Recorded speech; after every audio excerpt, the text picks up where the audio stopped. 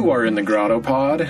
I am in the Grotto Pod. Bridget Quinn, author, is in the Grotto Pod. And if Woody Allen were in the Grotto Pod, we could probably fit him right in the corner. We were just talking about Woody Allen. I feel like when you say small, author, you say it a little sarcastically. Wide whale cord-wearing man.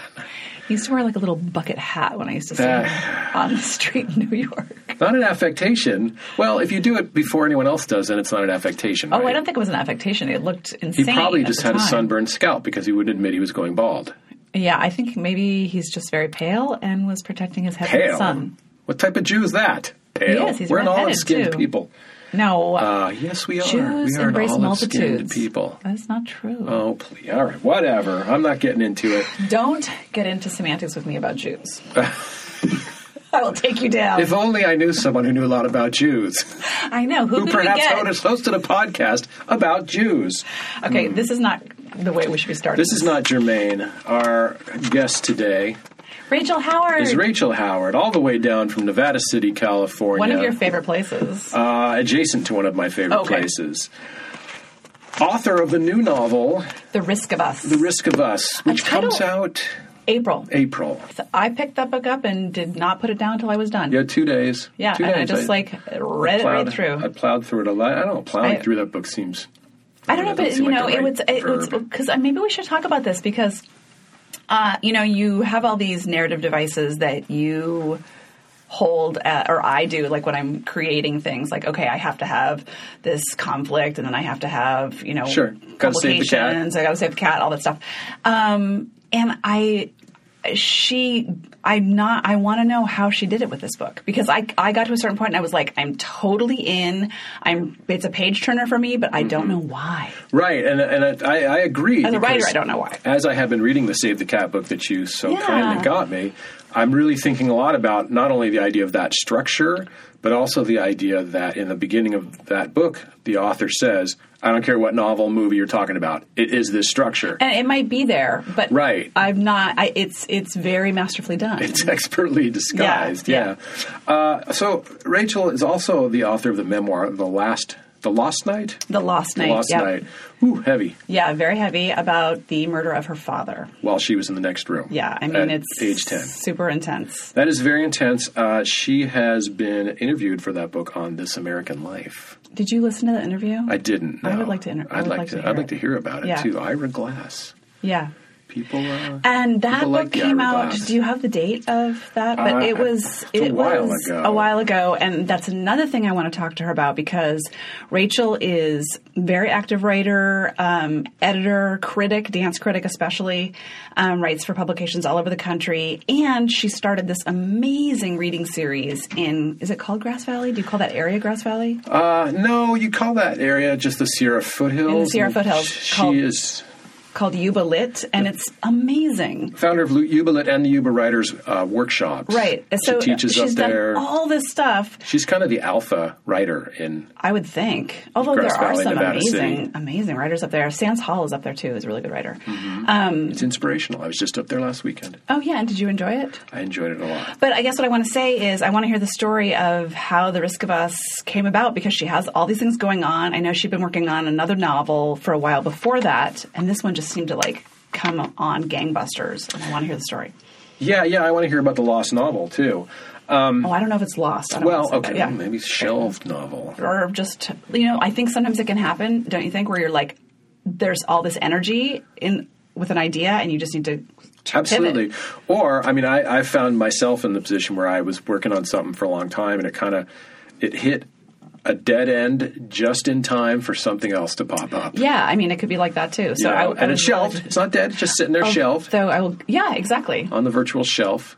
It could always come back. I should make a folder. My desktop is called Shelf. I will say it is one of my most cherished beliefs that nothing is ever wasted. And I do find that I use pieces of things where I'm like, oh, that is the perfect thing. Like that piece Pilots that I had in narrative or have in narrative right now. I worked on that for years and suddenly realized the thing that would make it work was this other essay I had tried to write for years called Phrases of My Father that I could never create a narrative engine for, and I just plugged it all in, and it was like, bam! It was the special sauce that made it go. Okay. So it can be like that too. You don't have to go back to the same novel, but maybe it will turn into something else.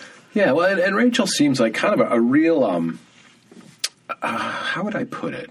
Not an academic writer, but a real product of an MFA program, and it teaches in that world, and goes to the workshops, does the whole bit, writes the serious fiction. She's living it.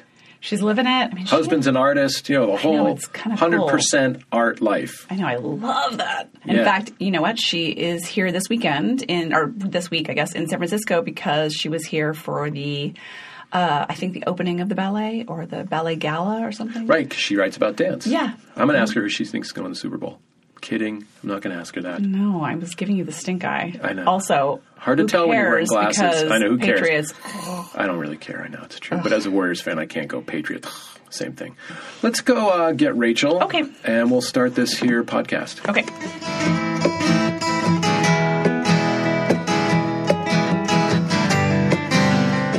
Welcome, Rachel, to the Grotto Pod. Thanks for having me. You bet. You drove all the way down for this, right? Just for this, right?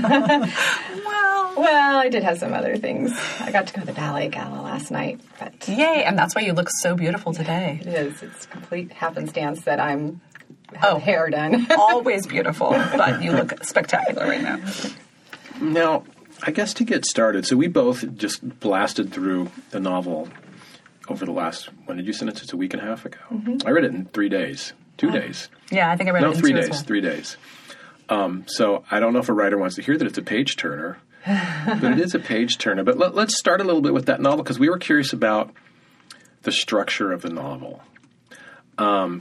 Because Bridget gave me the book, Save the Cat, I'm all about structure these days. Because structure is important. Mm-hmm. But I'm curious how you structured it, because it's almost picaresque. But on the other hand, you can feel rising and falling. Talk a little bit about that. Yeah. Well, I don't think I'll ever have another writing experience in my life like I had on this book. Oh, boy. Yeah, so I had a novel that I worked on for 7 years that had... that was mentioned. Yeah, I thought you were working on a different novel, and suddenly this novel was coming out. Oh, right, Bridget had read the pages of it. It was, and I loved it. Oh, well, thank you. I mean, that's very kind of you. I think it was a mess in a lot of ways, but it was 400 pages and had this crazy structure and meta frame, and it just never quite came together, but I learned a lot. It's an extremely ambitious novel, I just want to say. What is it? What's its status today? It's in the proverbial drawer. Folder called Shelf. I don't think I'll ever go back to it, because I've learned a lot of things from writing this novel. But I have to say, like, a lot of things that I learned in those 7 years just clicked with this book. So I learned that I have to write on something when the truth that I feel that I've glimpsed is, like, burningly alive and urgent for me. That's the moment to write that project. And if it's not, I'm not going to do it. So was this novel a sprint? It was 8 months. I wonder if that's partly because what I was saying to Larry is I could not put it down. I read it very kind of like gulping it and turning the pages quickly kind of feeling. And at the same time, I kept thinking, how is it working? Why is it feeling like this? Because it doesn't have traditional things where, I don't know, cancer or, like these big things where you can point to and say, oh, that's what I'm going toward. But I wonder if it was the energy of your writing is what comes through. Okay, so since probably a lot of writers listen to this podcast, I'll spill some secrets. Yeah, please. You know what? Actually, before we do that, can we talk a little bit about what the book's about? Oh, good idea. Well, actually, that's one of the secrets I want to spill. Okay, spill the secret. So one thing that really helped is within those 7 years, I read this craft article by a novelist named Eileen Pollock called What We Talk About When We Talk About Theme.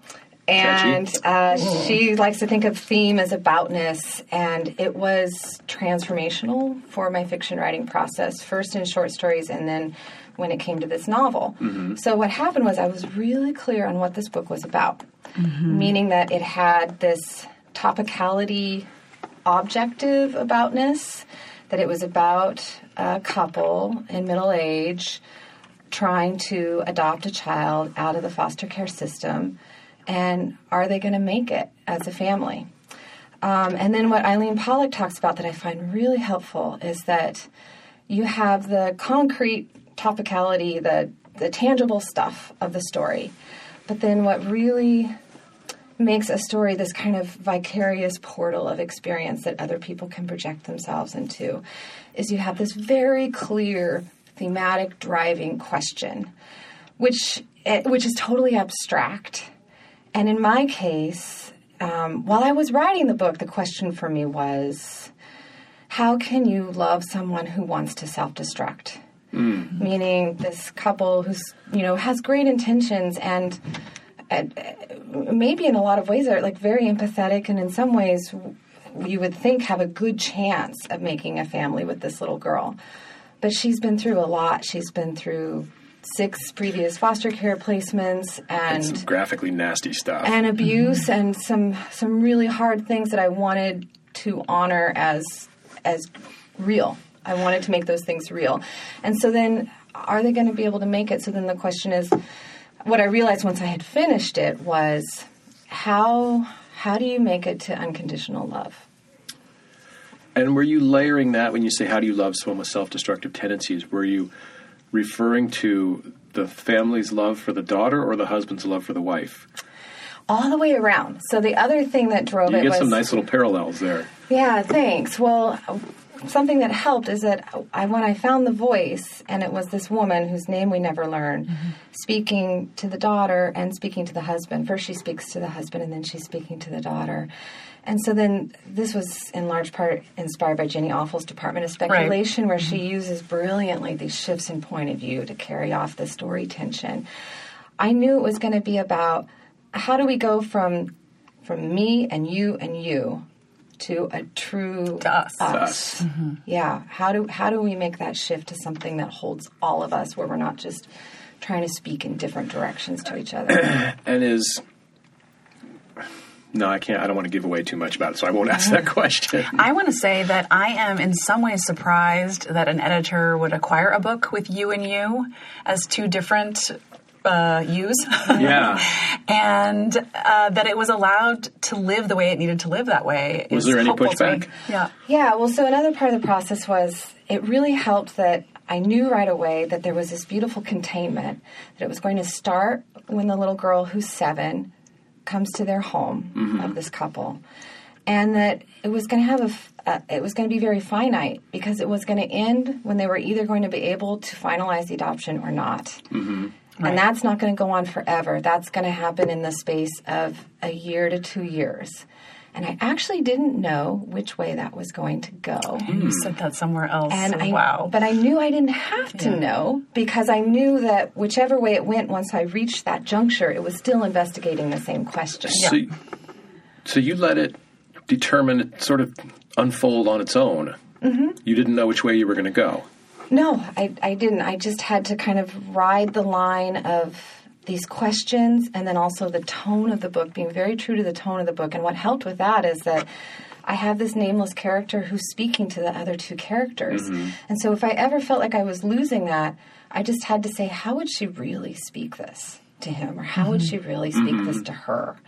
And that would put me back on track. But then when I started to, I didn't show it to that many people. So that was the other thing I learned.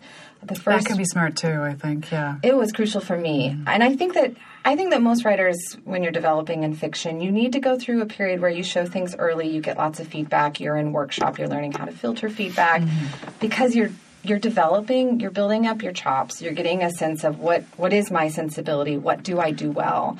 But then after a formation period, I think you have to wean yourself off of that and really get to a place where you know the kinds of artistic decisions you make, you know your sensibility. You know why you've made decisions. Like when I started to write, I would do things out of instinct, but didn't know why something worked or didn't. So it's important to get to that place where you know why you've made a decision. Yeah, definitely. And so with this book, I also was inspired by another Grotto member, a former Grotto member. He's in Seattle now, but Josh Moore, because I had him come up and give a reading in my hometown up in the foothills, and he talked about writing his memoir Sirens. And he said, I knew what I wanted this book to be, and I thought, I have enough money to live off from teaching. I can write this book out on the staircase at midnight if I want to. I'm just going to write it and let it be. And I was like, you know what? Wow. I'm going to do that too on this book. Let it be what it is. That feels like such a place of luxury to come from. Or the opposite, right? Such a place of artistry. Like, but to not care what happens to it. yeah. No, but the thing it's kind of reassuring to think, if I write it fast, if I write it in a year, if it doesn't work, I'll move on to the next thing. What is it? Stephen King says something like a book should take no more than one season, which is like insane. First draft. But there is something about fast. I completely agree. I agree. Completely agree. But I will say, though, I did share it with a few people early on, and that was interesting to navigate because one of them had been an agent who was part of the catalyst. So I had the book idea. I knew these characters and this situation, and I thought, I haven't seen a story about adoption or specifically foster care. That was the piece. That was the piece I had not seen before. And from this point of view, I've seen books about foster children where you're not really getting that much awareness of the foster care system per se. You're just seeing that they're being parented very badly. And I thought that's so important because that is the most vulnerable person here. Absolutely the most sympathetic and vulnerable person, and the person who matters the most is the child. But what if you took it from a different angle and you were able to look at the situation from the parent's point of view? It might actually shine more light. Well, and also the idea of having it be an older child being adopted. Because I got to say, as a parent, reading the first few chapters, I thought, could you imagine having an angry 7-year-old in your house and you hadn't had the first 7 years to be ready for it? Right. To work up to that? Yeah. I have to say that I have friends who adopted out of the foster system in California, and just everything was so familiar, and it's hard, and like you can have beautiful intentions and noble intentions and even have a lot of financial wherewithal, and there are things that are going to be so hard to navigate in the system itself even. Right. I mean, it's a crucible for sure, because you have you're under the watch of a lot of social workers who need to keep an eye on you, and they're doing their job, and that's an important job. But I do want to say, like, I do hope more people will adopt from the foster care system. As hard, I mean, I kind of was hoping, like, to honor that and show people the reality of that might make people who are trying to do it feel a little less crazy while they're doing it. What I loved is that you hold everyone in a lot of three-dimensionality of people are trying their best. There's not just these cardboard cutout evil bureaucrats or whatever, right? People are doing what they think is right and trying, and sometimes it's insane. That's what bureaucracy does, but people are working toward a solution. And that's hopeful. And I don't know if you know this, but I have 2 adopted siblings who came from the foster system before I was born. So I always am nervous when I start reading a book about adoption, because I have so often had people say really hurtful things around adoption, like you're real siblings or you're not real siblings, and I mean, I just thought it was really beautifully handled, and I wonder if it was easier or harder for your parents without the massive stack of books that your characters were reading. Yeah, I think it was probably easier for my parents. Oh, yeah, you can see in the novel that I have a special fondness for those parenting books. Well, and there so do all parents right now. There is a universality among parents that you read the book and you treat it like it's the Bible, and then afterwards someone tells you, "Oh, that book sucked." I know. Like, that book is totally wrong. Why'd you read that book? You read a different book, and it's like the completely opposite. I do think there's something to be said for instinct, but it's hard to know what our instincts are anymore. Everything's so mediated. Before I lose it, if I go back to the point about when you're letting people see your work and how much, let's. It was just quite a journey, because I had the idea for it and I wanted to do it, but then the catalyst was really, I was talking to an agent about a different project, and she asked about this one, and she said, "That sounds really promising. I would love to see that novel," and that gave me what I needed for just energy, believe in myself. Because on the one hand, I was saying, like, "Oh, well, you put a year into it and it doesn't work out. How does that matter?" But on the other hand, you're a 50-50 breadwinner in your house, and you're not sure if the mortgage is going to get paid for that year. And you're busy. How do you justify that? That's what I was going to say. If that year's gone, you still have so much else going on, as far as teaching, as far as freelancing, as far as editing, that I could see where a year of doing. I mean, I could see where a year of doing a novel wouldn't be the biggest thing. But how do you balance that time? Where do you get that time? Especially if you're sprinting through a novel. Yeah. Well, so suddenly I had enough buy-in that I made myself find the time, and Huge, right? And I do have a daughter that I adopted out of the foster care system. Although this is a book of fiction, but part of the reason I did the way I did it was just being at the community pool in the summer, and she's in the pool, and the lifeguards are doing a great job, and she's having fun with her friend, and I'm sitting over there on the bench, and I've just got my computer out whenever I can. So important. Can't be fussy about it, right? But anyway, I had this buy-in, and then I just decided to. I showed her, I went back to the agent and I showed her the first 20 pages and I got a very short response, but again, encouraging. Like, okay. So the same agent? Yeah, and the same agent. And she said, all right, keep going. I'd like to see the whole thing. I was like, okay, now I'm just going to write the whole thing. I showed it to the 2 members of my writers group. I have a group with 2 members up in Nevada City. But I only showed them the first 40 pages just to get enough feedback on, is the voice doing what I think it's doing? And then I didn't show them the rest. And then I did take it to Lit Camp, the conference, and that was interesting because the feedback there was, gee, this point of view seems really complicated. How are you going to pull this off? Yeah. Did you take that as a challenge or a roadblock? I took that as, I was just at a point in development where I was like, I know that's the challenge I've set up for myself. That's the challenge I accept. Watch, now I'm going to do it. Check me out. It really works in the book. It really works. I was never confused. Like, wait, who's this being directed at? In fact, it was a moment where I realized, oh my God, they're both being addressed at different times. And and that was, I wanted it to kind of start breaking down. Yeah. So at first we're kind of moving between them so it's easier to track. Right. And then part of the emotional arc is then we get into this chapter where the mother's trying to talk to the husband and then she's trying to talk to the daughter, and which one is she trying to talk to and how can she talk to them at both? And there's the breakdown in point of view there at the emotional moment for it. But the funny thing was, so then I went and I wrote the whole book in a sprint. And then I was so excited to take it back to that agent. And I sent it to her, and the email comes back, Rachel, you're a beautiful writer. Oh. But whenever they lead with the quality of the writing rather than the story, it's not a good sign. Yeah, and I was devastated. Of course. And it was a very kind email, but it was saying, it's too spare for me. I'd like to see other points of view. I'd like to see it from the child's point of view. I had a different novel in mind.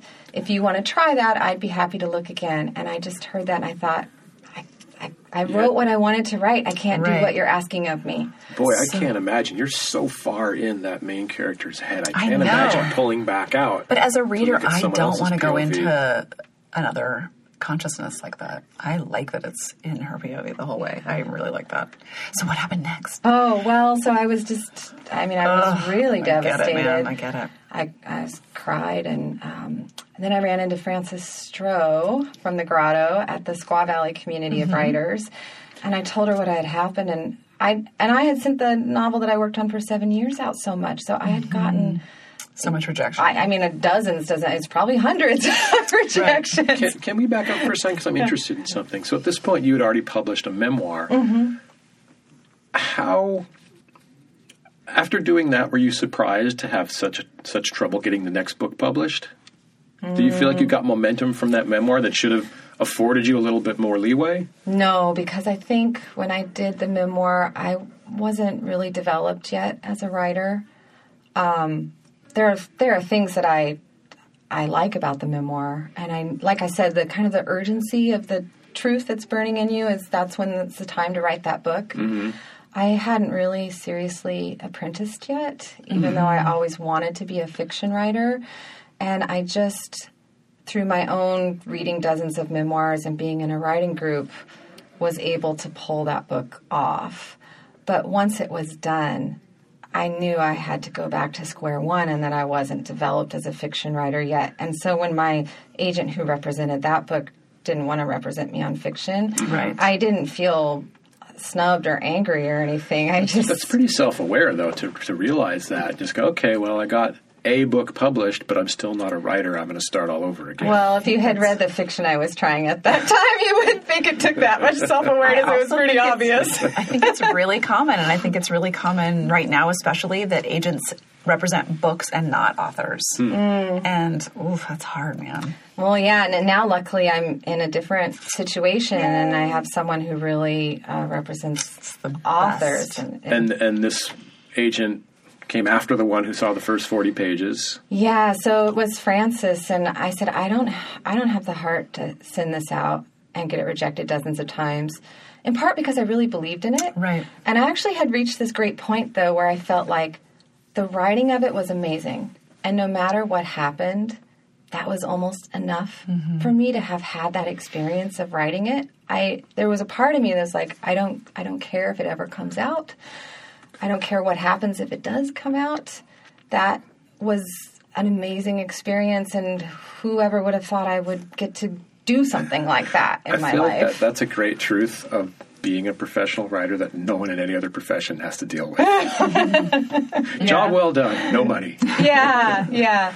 I think I saw you, you may have just finished it or were in the middle of it, but I remember just the sense of you knew you had it happen, like that magic was happening in the moment. Yeah, I would run into people in our small town grocery store. Another writer, Sans Hall, lives there. And love Sans Hall. She runs into me in the post office line, and she's like, wow, your face, like, what's going on in your life today? I know. I kind of remember that. I kind of remember that too. Just feeling like, whoa, Rachel has something magical happening. Yeah, and I so said, great. I said, well, I'm writing, and she said, I don't usually feel like that when I'm writing. I'm like, well, this will never happen to me again. You achieved the writer's version of runner's high. Since we're talking about Sans, can we say that I really enjoyed her memoir? Oh yeah, Flunk Start. Yeah, I thought that was really good. Okay, so then you run into Frances. Oh, and so she said, well, don't give up heart. Send it to my agent. And I said, well, I don't know. It's kind of a book that's on the edge of poetry. It's very spare. It's not a conventional novel, and I don't know how commercial it'll be. And she said, well, he represents some people. He might really be into that. And I was like, well, okay. So I did. I sent it to him. And so generous of her, though. Yeah. It's putting your neck out a little bit. Oh, definitely. Yeah, and she hadn't seen it. Right. Yeah, it was very generous of her and to take up his time. But I sent it to him and, 3 other agents. I was like, okay, if I'm going to send it to him, I'll send it to some others. And he and 2 others were interested. Oh my gosh! Yeah, yes. I heard back really fast, and it was not the devastation I had prepared myself for a second time. Right? How thrilling! Yeah, thanks. But I still feel that devastation is always around the corner for a writer. So for sure, right? Well, can I just? Is this too much to ask? Did you go with Frances's agent? I did. Okay. Yeah, his name is Rob McQuilkin, and I had the benefit of actually 2 agents because his assistant at that time is now a junior agent, and she was just transitioning to that, and she was an amazing first reader who just completely got it. And gave me we did some, I would say, surgical work on it. And it was very pinpointed what to do. And then Rob works with a lot of poets, amazing poets. Wow, that's surprising. He works with Kevin Young, who's the poetry editor of The New Yorker, and Ada Limon. And incredible. He represents Annie Dillard. And so he does this blow-your-mind job on line editing. Right. Every single sentence, just for musicality and rhythm. So was that a pleasure to get those edits, or was that oh my God? It was a little, it was luxury, and I was just so grateful to him. And then at the same time, I was a little worried because what if I don't want to, he spent all this time doing these edits, what if I don't want to take them all? Right, because you were pretty close to the book. Yeah, and I wrote it very carefully, line by line. I didn't write this book and then rewrite it. I really wrote it slow but steady, line by line. So I wasn't going to go back and wholesale rewrite things. But they came back to me and they said, oh, well, of course, this is your work of art. You're the creator. You take the line edits you want and don't worry about the rest. And that means that at some level they thought this can be sold. Well, because otherwise they would have been being agents, right. Yeah. Otherwise, I think that's encouraging, though. Yeah. Because that would mean, oh, thank heavens, I wrote this thing that was very near and dear to me and very personal, and it turns out it can be sold. Okay, then they take it out. I want to hear the whole story. Then they take it out. And did you have to rewrite it for your editor who acquired it? No. So I went with Helen Atzma, who's the fiction director at Houghton Mifflin Harcourt. Nice. And just clicked with her from the moment that she got on the phone with me. I knew that she understood what it was about, and that it was a different take on motherhood than she had seen before. I really liked that too. Definitely. Yeah, and the voice of it she really understood, and she said, I'm not going to do much to it editing-wise. Wow. So, yeah. Now, forgive me for being naive, but if you're in a position where a big publisher buys your book, and when they start in the edits, you reach an impasse, can you then pull out and start all over again? Well, I fortunately didn't have to cross that bridge. Right. I mean, there are people who have gone so far as to give back advances over that kind of impasse. And honestly, with this book, I probably would have, because this book, it's interesting for me to start finding the tone to talk about it. Yeah, because this is very early. Yeah. It hasn't come yet. And I think on the one hand, we live in this culture of tweet out your accomplishments and be excited that you got this review and be excited that you're giving this reading. And I am happy and excited about it. On the other hand, the subject is really serious. Right. And the child who's at the center of this, there are 440,000 children in foster care right now. Right. And I really want to honor the seriousness of the situation there. So how do you plan on doing that? Say, what's occurring to me, I don't know if you listened to the episode we did with Kristen Kay, but she is a tree activist, I guess you would say. And she used her work of fiction as a launching pad and I would say she's more activist than writer right now, which I don't think you would consider becoming, but what are your plans for treating the subject as more than just a book you read in 3 days? Yeah, I thought about that actually today before coming in here, because on the one hand, there does start to be this pressure of not only should I know all the statistics about foster kids because I wrote a novel about one, but I should start formulating ideas on what the policy should be and what the reform should be. Right. And then I realized, at my heart, since I was 10 years old, I've been a fiction reader and writer, and that's what I still am. And so I want to honor this experience, but not become an activist, because what I want to do, I feel that fiction does something special in the world that we desperately need as an alternative place of consciousness right now. Completely agree. In the midst of all of this news deluge and opinion deluge and policy fighting deluge, that fiction creates a space where things can be just charged and ambiguous, and the reality of life is that you don't know what's going to happen, and you don't know how things should be, and sometimes even the best policies don't play out the way that you wish. And you can just be in that moment. And you can also argue that just by writing the book, you're raising awareness. I do hope that more people will consider adopting older children because it's beautiful when it works. So there is that. I think about someone like Shanti and Lucky Boy. I don't think Shanti's necessarily become an activist per se, but her book has been on a lot of reading lists where I think it's raised a lot of awareness about immigration, detainment centers, children at the border, all these things that became bigger and bigger news stories. And there is really something to be said for a story that, I guess humanizes, complicates and humanizes a really devastating reality. You can't just say, I'm against this, and people understand it the same way as living into a character. Right. Yeah, that's it. Take something that's abstract and makes it real people, real characters, real concrete specifics that you can project yourself into. Right. Yeah. So in that way, it's very activist in the world, in my opinion. hey, let's talk about your life as a writer. Yeah. Okay. Because I've been trying to figure out a way to segue, so I just thought I'd blurt it out. Reading your bio, and this is aside of anything you wrote in your memoir, I just want to talk to you as a writer, because you just mentioned you became a fiction reader when you were 10. You're living the hardcore life of a literary fiction writer. You know, you teach, cool. You have your own reading series, you go to lit camp, you do all this stuff. So what is the genesis of all this? I know you're from the Central Valley. I know you had a major trauma in your life when you were 10 years old. What led you becoming a serious fiction writer? Well, I mean, it started in high school when I didn't even know if I would go to college. Wow. Yeah, I was... just a girl in Clovis. I was just a girl in Clovis High. Hello, Clovis High friends.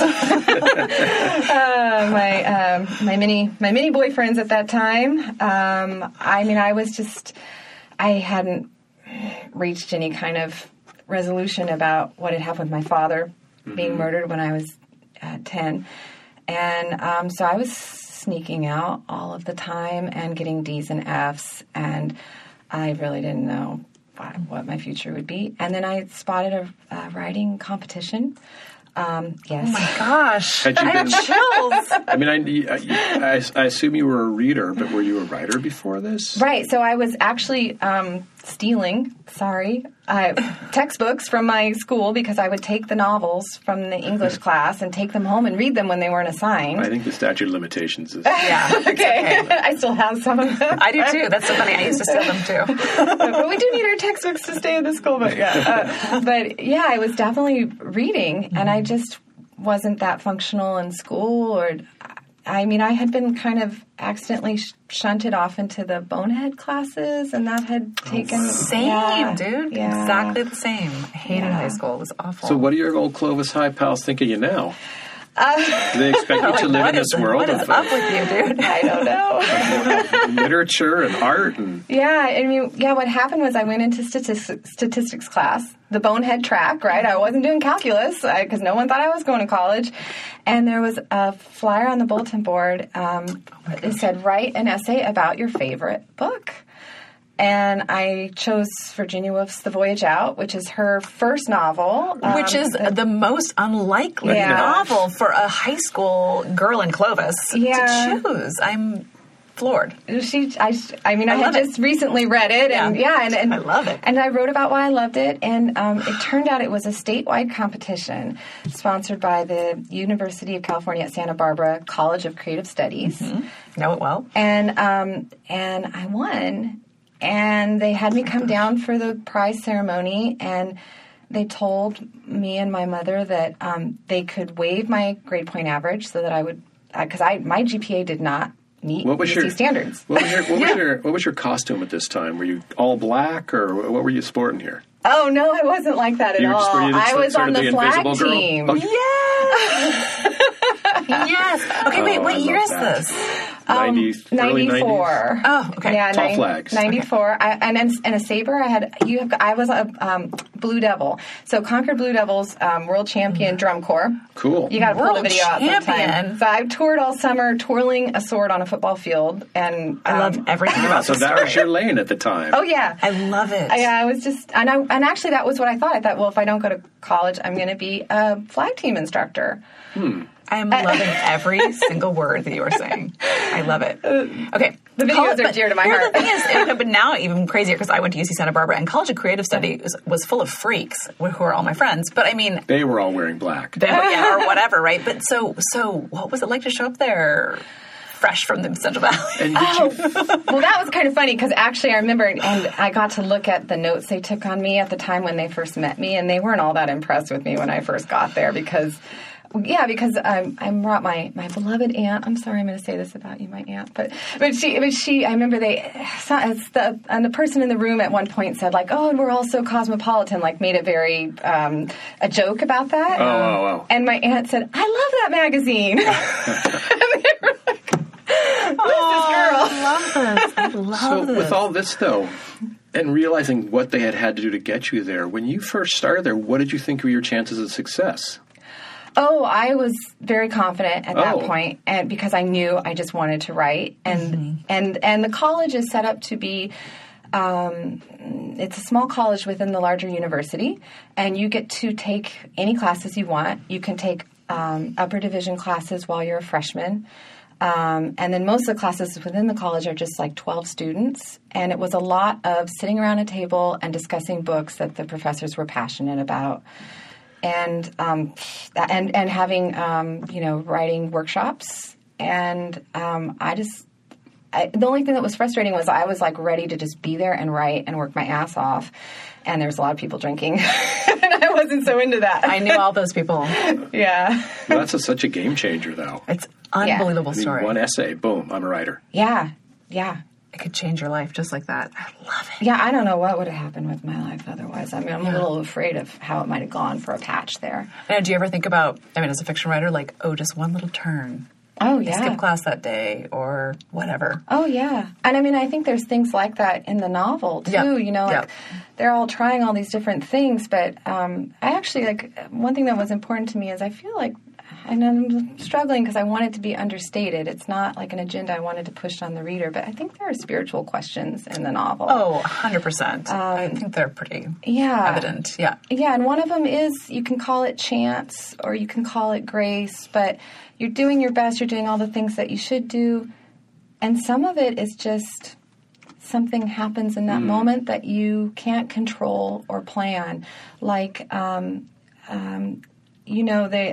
of the scenes at the end, the girl Marisa, who they're adopting, is in a terrible panic attack. And when we're talking panic attacks, we're talking, a child who has been through that kind of abuse is going to not even be in the moment with you anymore. Literally think that the parent is maybe the abuser from years before. Right. There's a moment when one of the parents looks in her eyes and they don't see anything. Yeah. Yeah, it's not there. They're back in that moment from when they were 4 years old, and maybe you're the person who kicked her in the head. Mm-hmm. And you can't rationalize about that. Mm-hmm. And then there's this moment, though, where they had given her this stuffed bunny, which they call Mr. Fluffy Mr. Something that Puffball. rhymes, yeah. and Sebastian, the character in the novel, just happens to be there, and he grabs it and shows it to her, and she recognizes it, and it's this tangible thing that at this point has been in her life and connecting her to them for a while. That's just, you don't control that kind of thing happening, and then it makes a difference. I would have said, if you had said to me, what is the theme of the book? I would have said grace is one of the major themes of the book. That's the word I like for it. Yeah.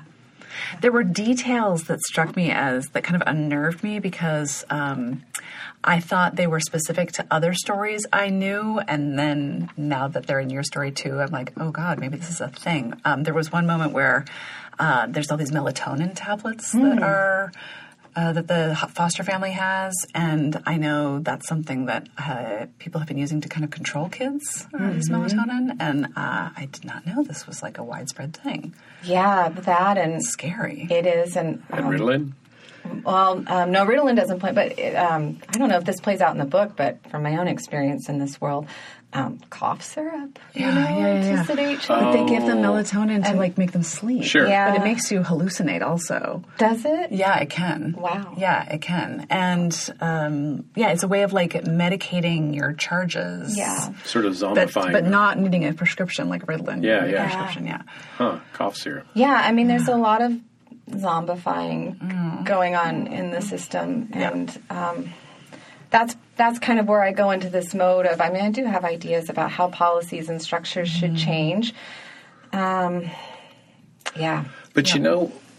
it's funny that you say that, because I feel like in the book there are times when if you asked the mother and the father if they thought zombifying a kid was a good idea, at that moment they might have said yes. Every parent, right? Yeah, absolutely. What's it going to take? Here's an iPad. Yeah, and that was really important to me, that the mother who's speaking the book, at first she wants to judge people. Mm-hmm. She wants to judge the former foster parents. Mm-hmm. Why weren't they must have been bad parents. Why weren't they there for her? Why didn't they stick by her? She wants to judge the temporary foster mom who... With her Durango. Yeah, with her red Durango, who's taking in lots of kids and who, does do things like try to zombify them. Mm-hmm.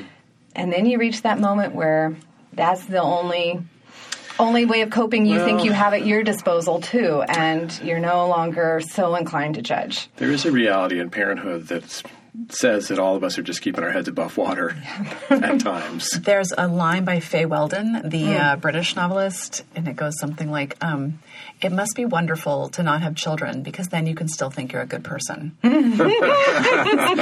Once you have kids, you really see your darkest self, face to face. Yeah. You know? Like, oof. Yeah. But it also cultivates a lot of compassion. Like, I mean, it's trite, but I had so much compassion for my parents after I had kids. Like, you know, they really did their best. It's hard.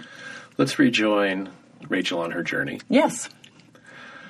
So you got an MFA at Warren Wilson, or did you teach at Warren Wilson? Oh, no. So that was part of when you were asking, like, I had the first book, which was a memoir, come out, and, didn't I think I could just go forth and write the next book? Well, I didn't. And so after about 2 years of realizing, like, I've really got to re-up here. There's a consciousness shift that's eluding me to get to the kind of work I want to do. I was in a writer's group with Natalie Bazile of The Grotto, who wrote Queen Sugar. Has been a guest on The Grotto Pod. So has Josh Moore, by the way. Yeah. And she would give me rides home from our writing group and ask, and she was going to Warren Wilson at the time. Oh, that's right. I forgot she went there. Yeah. Yeah. And Is that the non-residency program? Well, it's a low residency, so it's the first. I'm such a Warren Wilson cult member. I apologize. No, but the place tell us. changed my It's life. Great. Yeah, I know several people have gone there. Yeah, it's like my second religion. Oh my God, preach! So it's the first low residency program in the country. They created the structure. The idea being, you go and you're there with everyone for 10 days, which when I first signed up, I thought, like, oh, you sit around and you drink a lot of wine and you write new pages and you talk about the books you love. And then I got there and it's like, holy shit. Like boot camp? It's like, so it's not a writing retreat. No, it's so hard. It's so overwhelming and grueling, and you're so out of your depth because the teachers come from other programs all around the country, in part to be with each other. As much as with the students. And they don't really do it to make money. We're getting this recurring, make money theme on this podcast. It's not the first time it's a theme of the podcast, actually. But so they're there to talk in part to each other, and you're just getting to overhear their conversation. So they're talking at this high level. They're not thinking about, like, graduating you in or what kind of, like, basic concepts do you need to... So you just got to be on task. Just get in there and swim and just, know that a lot of stuff is not going to make any sense to you now, and it's all going to seem mystically crazy, and maybe a year from now it's going to click for you. And so Natalie would give me a ride home, and since she was in that program, she would ask to listen to a recording of the lecture as she drove me home. And I heard one of those lectures, and I thought, oh, where can I go to get that? And so I applied specifically to Warren Wilson. Oh, my gosh. Yeah. And Natalie's here today. I haven't seen her in forever. Did you know she was going to be here? I know. That was just happenstance turning into her today. It's God. It's grace. It's grace. Only for good. Oh, wait. Can you say who some of your teachers were? Well, the one I was closest to is named Frederick Reichen. He teaches at Emerson. He has a novel that I think is genius called Day for Night. Oh, yeah. He was my final semester, and he is genius when it comes to thinking about point of view. You can get your hands on this essay by him called The Author-Narrator-Character Merge. And then this is very applicable to me. I think it's like why first-time novelists often create flat, uninteresting novels. It's an essay. It's an essay. It's in one of their anthologies of their collected lectures. But yeah, Rick was amazing. And my first semester, I worked with a woman named Laura Hendry. And she was great because I came in there with all this journalism background and having written a memoir. And so I was thinking, like, I basically know what I'm doing. Right. I'm pretty competent, and I'm just going to go deeper. And she said, no, we're going to break you open and put you back together again. And I thought, oh, how dare you say that to me? And she was right. And what she dug into, these things like, you're so lucky if you have a teacher who takes the risk of offending you and getting into personal stuff that's beyond the page. because when you're an artist, that's what you're bringing to it. I mean, you can't just say like, oh, no, it's just in the work itself and it has nothing to do with who you are. So she was saying, you are being so judgmental. Your stories are judging all the characters. Is that who that line in the acknowledgments is for? Yes. I told you that. Yeah. Thank you for telling me I'm judgmental. Yeah, Laura Henry, she beat it into me, and she was right. And, judgment is a defense mechanism. And, Wow. I had someone tell me at a workshop that line by line, technically everything was fine, but I had no idea what was in my heart. And unless I knew that, I could never be a writer. And I cried I'm not even kidding you, I cried for like 4 hours for weeks after, and it changed my life. But that's a intense, pretty freaking harsh thing to say to somebody. That's not something you'll get in econ class. No, but it was scary. Hey, we're running out of time and we haven't talked about Yuba Lit yet. So I really want to make sure that we talk about that. Thank you. So just to give listeners an overview of what you do, it's two-pronged, right? You have classes and you do events. Well, it's supposed to be so I do events through Yuba Lit, and then to have a writing life outside of academia, I started my own school in my town. So that's Yuba Writers Workshops. And now it's kind of bleeding because since I needed to put Yuba Lit on hiatus because it's a lot of work to book writers to come up and find the venue and rent the venue, and I can't do that. It's a major undertaking. Yeah. It's the real deal. Yeah. It's the real deal. Oh, thanks. Yeah, I loved it. Thank you. Yeah, Bridget was one of our most amazing Yuba Lit that we've had. See how I felt? I mean, there were so many people. Yeah. Can I just digress very quickly? You said you put Yuba Lit on hold, but now you have all these people up in Grass Valley reading Chekhov together. Yeah. It's beautiful.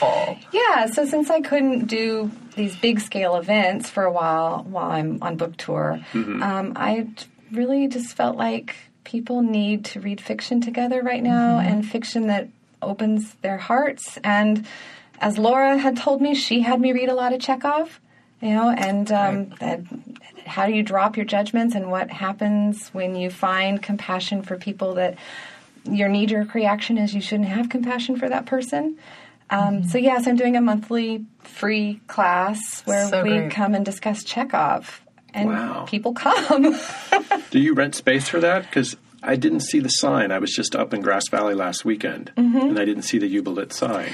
Yeah, Did you move? I found this great. I was just lucky. I was up there. I teach also online for Stanford Continuing Studies, and I guess people in the community found out about that. And this one woman in particular said, "Will you offer live classes here?" And I thought, I don't have a space, but she was the catalyst for looking. And then I found this amazing building in Old Town Grass Valley, and it's I think it was built in like the 1870s. That's what you like. I don't know what they used to do there because the wood floors are like there was some serious heavy machinery going on. It's so gouged, but like in the most beautiful way, and it has these stone walls. And I have a space not much bigger than this wonderful podcasting closet, but then it comes with access to the conference room. Oh, okay. Yeah, so I have my own writing space there, which has also been transformative. Yes.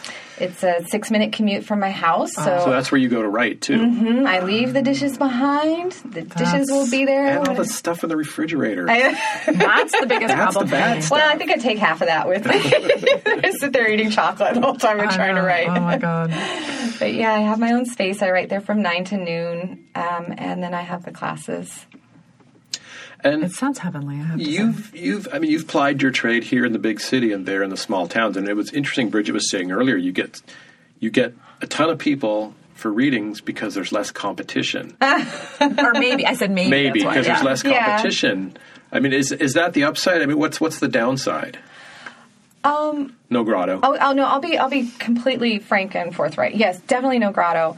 I think we also do get a lot of people there because there's this interesting pocket on the San Juan Ridge.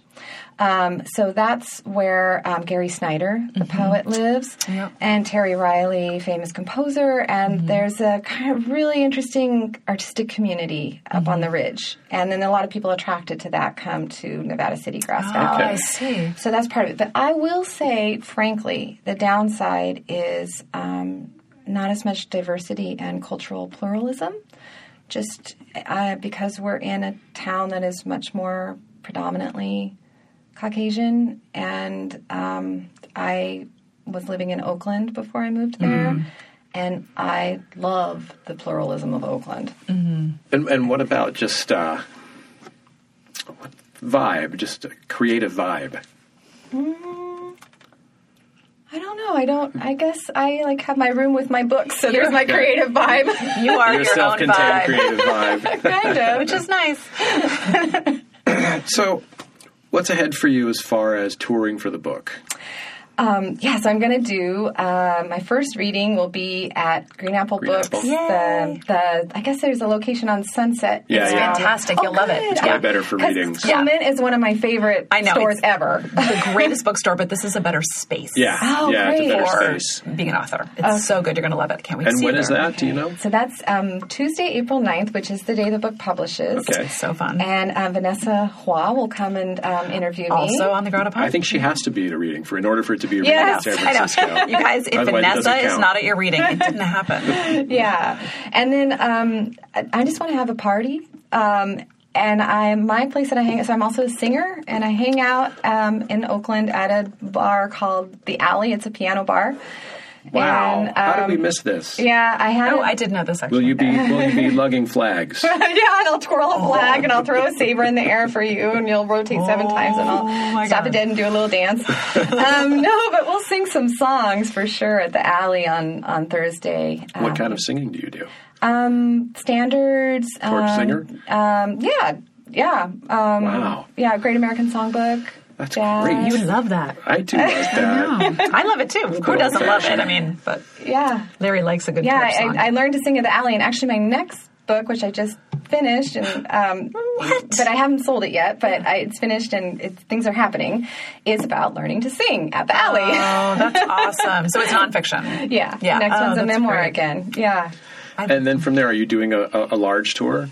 Yeah, I'm so grateful to Houghton Mifflin Harcourt for giving me all this support. I'm going to go to New York, Seattle, Los Angeles, my hometown of Fresno, so my Clovis High friends can come. Come on, Clovis peeps. We want you to show up. Yeah, and a few other places. And Very cool. I mean, biggest congratulations to you. It's Yeah, that is fantastic. so fantastic. Why love don't the you book. give us a couple websites and Twitters and stuff where people can find you and Yuba? Oh, okay, great. So RachelHoward.com and How did you get that website? so yeah, I was early. I planted that flag early. I'm so jealous. And I have, I'll give everyone my Gmail address, rachel.howard@gmail.com. Oh, wow. Ooh, snag that She is one. an open book, literally. Yes, right to me. You have just the same kind of name as Larry and I. Like, there's a few. Not super common, but there's a few. And neither he or I. We couldn't get, We yeah. have nothing. Oh, and it's so funny having a super common name because there's also a famous British painter I know. named Rachel Howard. I know. Who's And a worked- basketball player. Oh, well, I didn't know about the basketball Yeah. player, but the painter, I will sometimes get emails from collectors trying to reach her, or the Venice Biennale wants her to come, and I'm getting her email. Well, I'm not her, but my husband is an artist. That's One hand so washes the good. other, yep. I'll tell you, there's a that yet. producer at 30 Rock who hates me because people.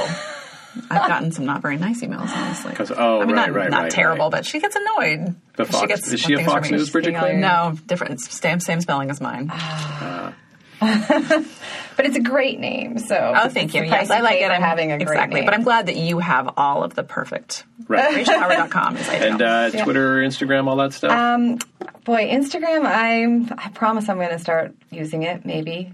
I don't even know how to use it. Isn't that terrible? But Twitter. At Rachel A. Howard. Okay. And can people find all the Yubalit stuff through your website, or do you have your own? Yubalit.org. There you go. Snag that one, too.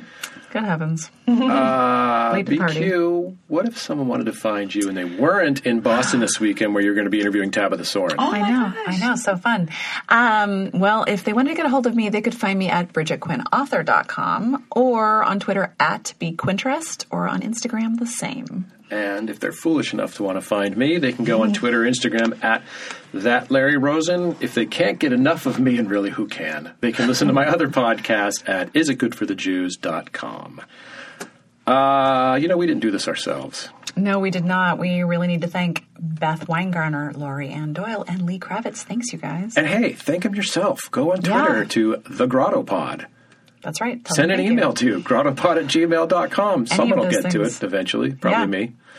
You may have already sent one. Hopefully not, Larry. That's it. I'm spent. I got nothing else to say. How about I you? have one more thing I want to Okay. say. I want to say to read, write, and just keep working. That's it.